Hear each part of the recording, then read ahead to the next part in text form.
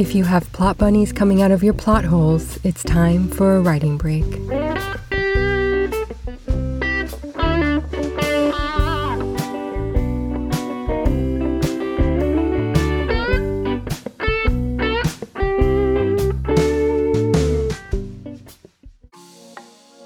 We are continuing our journey through the 3-act structure today. I hope you wrote a killer hook last week. This week we're looking at backstory and your Act 1 trigger. The Writing Break Cafe is open, so let's head inside.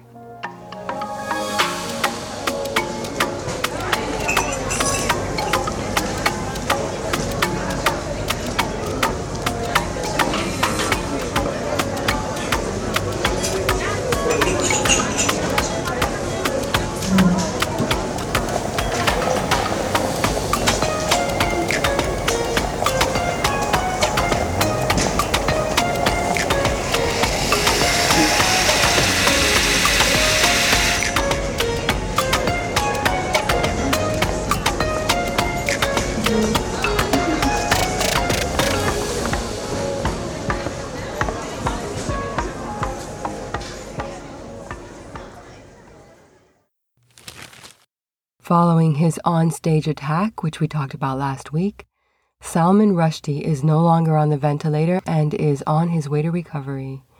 The suspect, the one who pleaded not guilty, said that he is surprised Rushdie survived. The suspect also admitted that he only read a few pages of the Satanic Verses. The antitrust lawsuit filed by the U.S. Department of Justice against Penguin Random House finished its third week. Both sides gave their final tongue wags. A verdict is expected in November. Understand that I am not an acquisitions editor.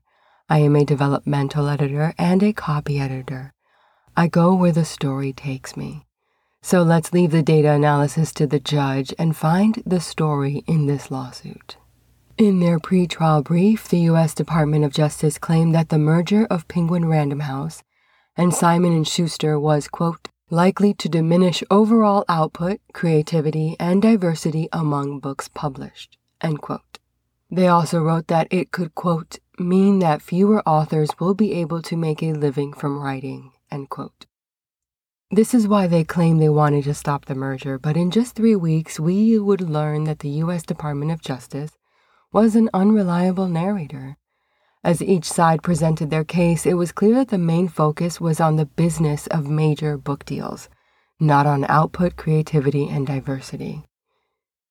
Many baseball analogies were tossed around during the trial, which struck some people in the publishing industry as odd and incensed others. It shouldn't have.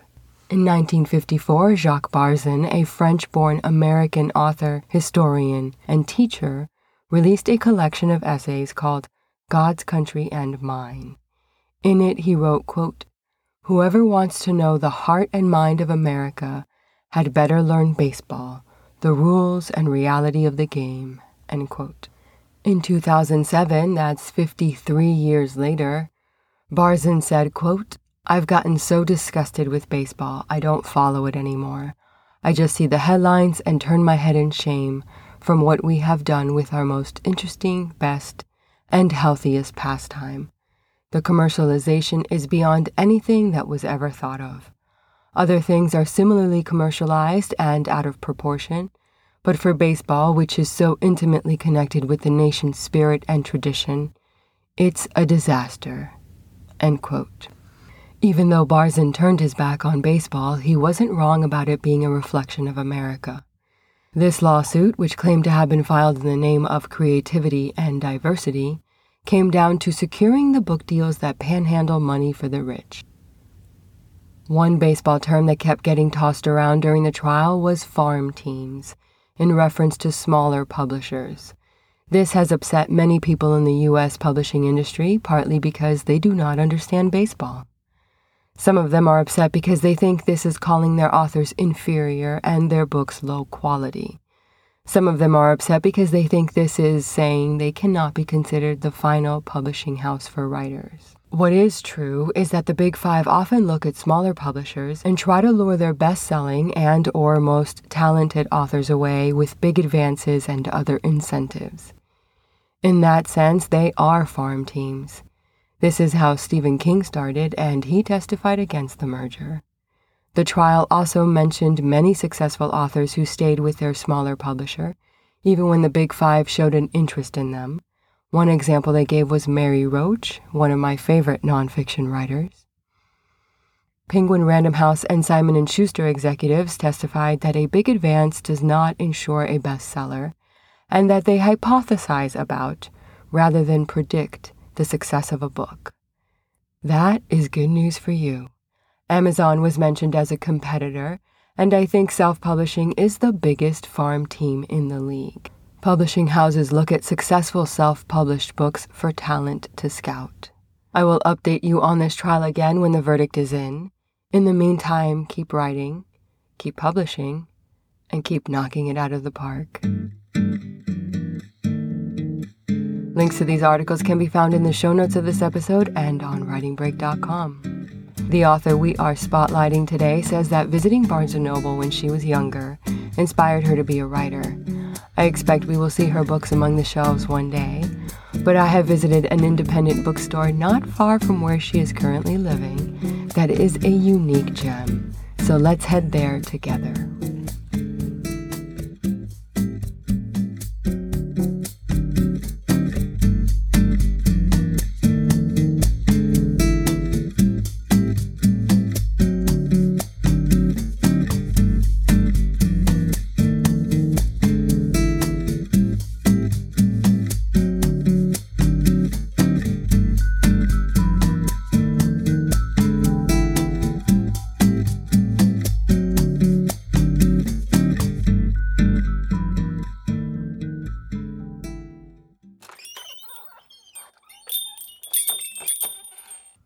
Old Florida Bookshop in Fort Lauderdale, Florida is an antique bookstore specializing in buying and selling old and rare books, vintage magazines, and historical maps.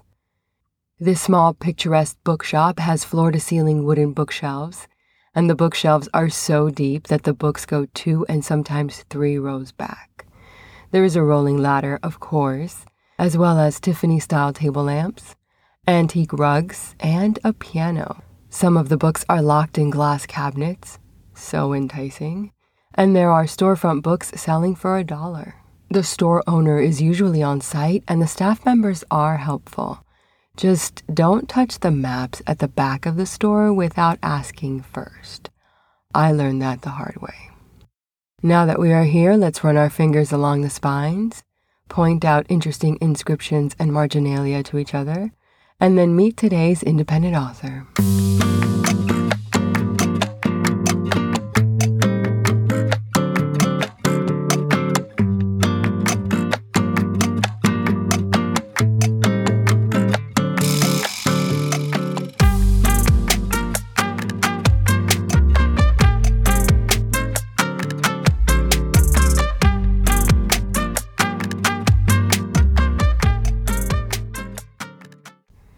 Allow me to introduce you to Noi Levy, an author from Florida.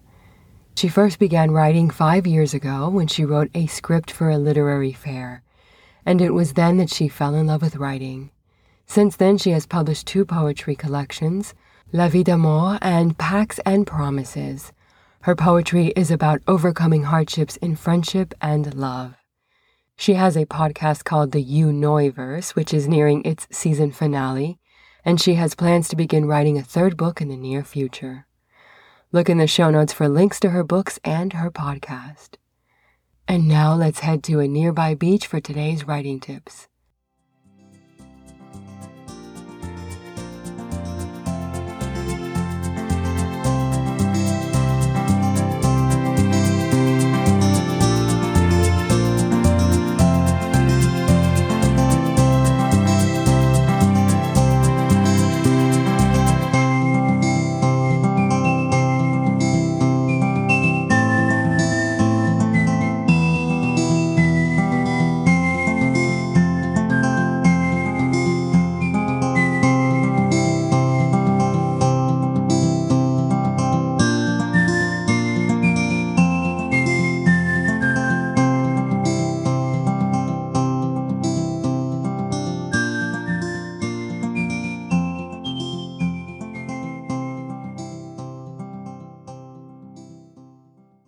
In the last episode, I gave you pointers for writing your story's opening hook.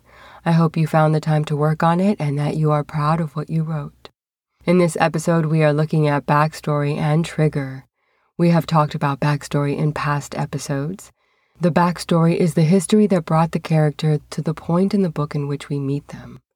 This can be presented in the form of dialogue, memories, flashbacks, or exposition.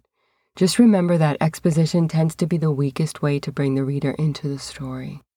You do not have to put a character's entire backstory into one place in the beginning of the story. That could overwhelm or bore your readers. Put in what you think your readers absolutely need to know in order to connect to the character and understand the plot. And remember to keep the story moving. Additional backstory can be added throughout the story. The first act should include action that helps the reader begin to understand your protagonist's goal, flaw, and situation, and a bit about your protagonist's personality or mode of thinking. Additionally, you can add in some foreshadowing. Depending on your genre and your story, you might need to do some world building, character introductions, and so on. You should introduce characters as soon as possible, making sure that it feels natural to the story. Watch out for forced scenes or unnatural dialogue. And of course, you'll need to include your trigger. A trigger is a moment, usually a shocking one, near the end of Act 1, in which the protagonist becomes overcome by their flaw and begins to have second thoughts about what course of action they should take or about themselves. This is not a time for the protagonist to make a decision or take action. It is a moment in which something happens that attacks the protagonist's flaw. For example, if they are insecure, they will feel more insecure. In short, it looks as though the character is getting further away from being able to do the thing. Take some time this week to map out Act 1. Think about the scenes you will need to write to bring Act 1 to life. A scene is where a character sets out to do something and it either happens or doesn't happen. Simple as that. Consider what you want to reveal or the meaningful action you want to happen in each scene, and then write that down so that you remember once you begin writing. This is just a note-taking task, not full-on writing. If you find that there is no true reason for a scene, that is, it won't advance the plot in any way, you might have to cut it out. Remember that you are working on getting the protagonist closer and closer to the crisis, which we will talk about in next week's episode. Before we go, let's take a moment to overthink about backstory.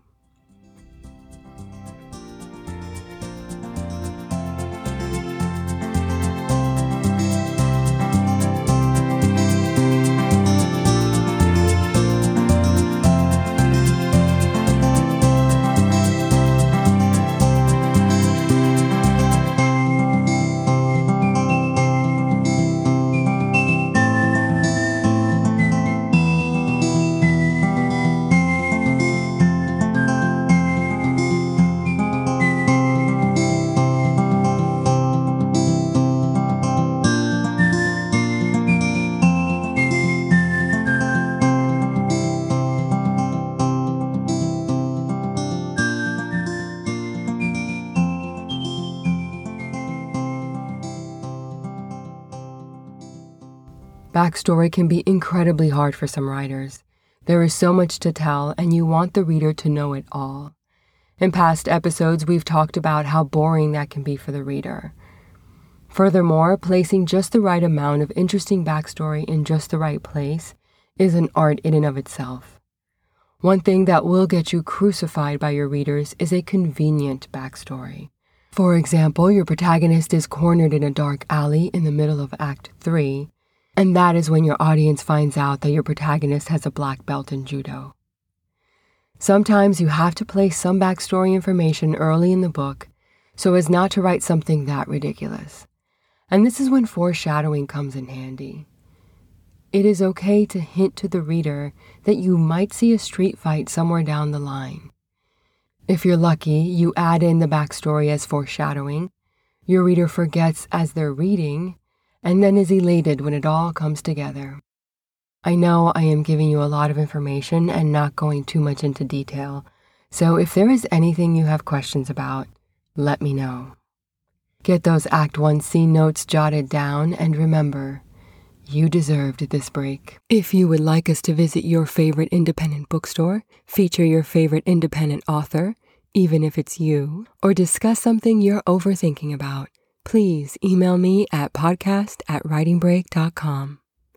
Thank you for making space in your mind for the muse today. Writing Break is hosted by America's Editor and produced by Alon Media, with technical direction by Gus Aviles. Visit us at writingbreak.com or contact us at podcast@writingbreak.com.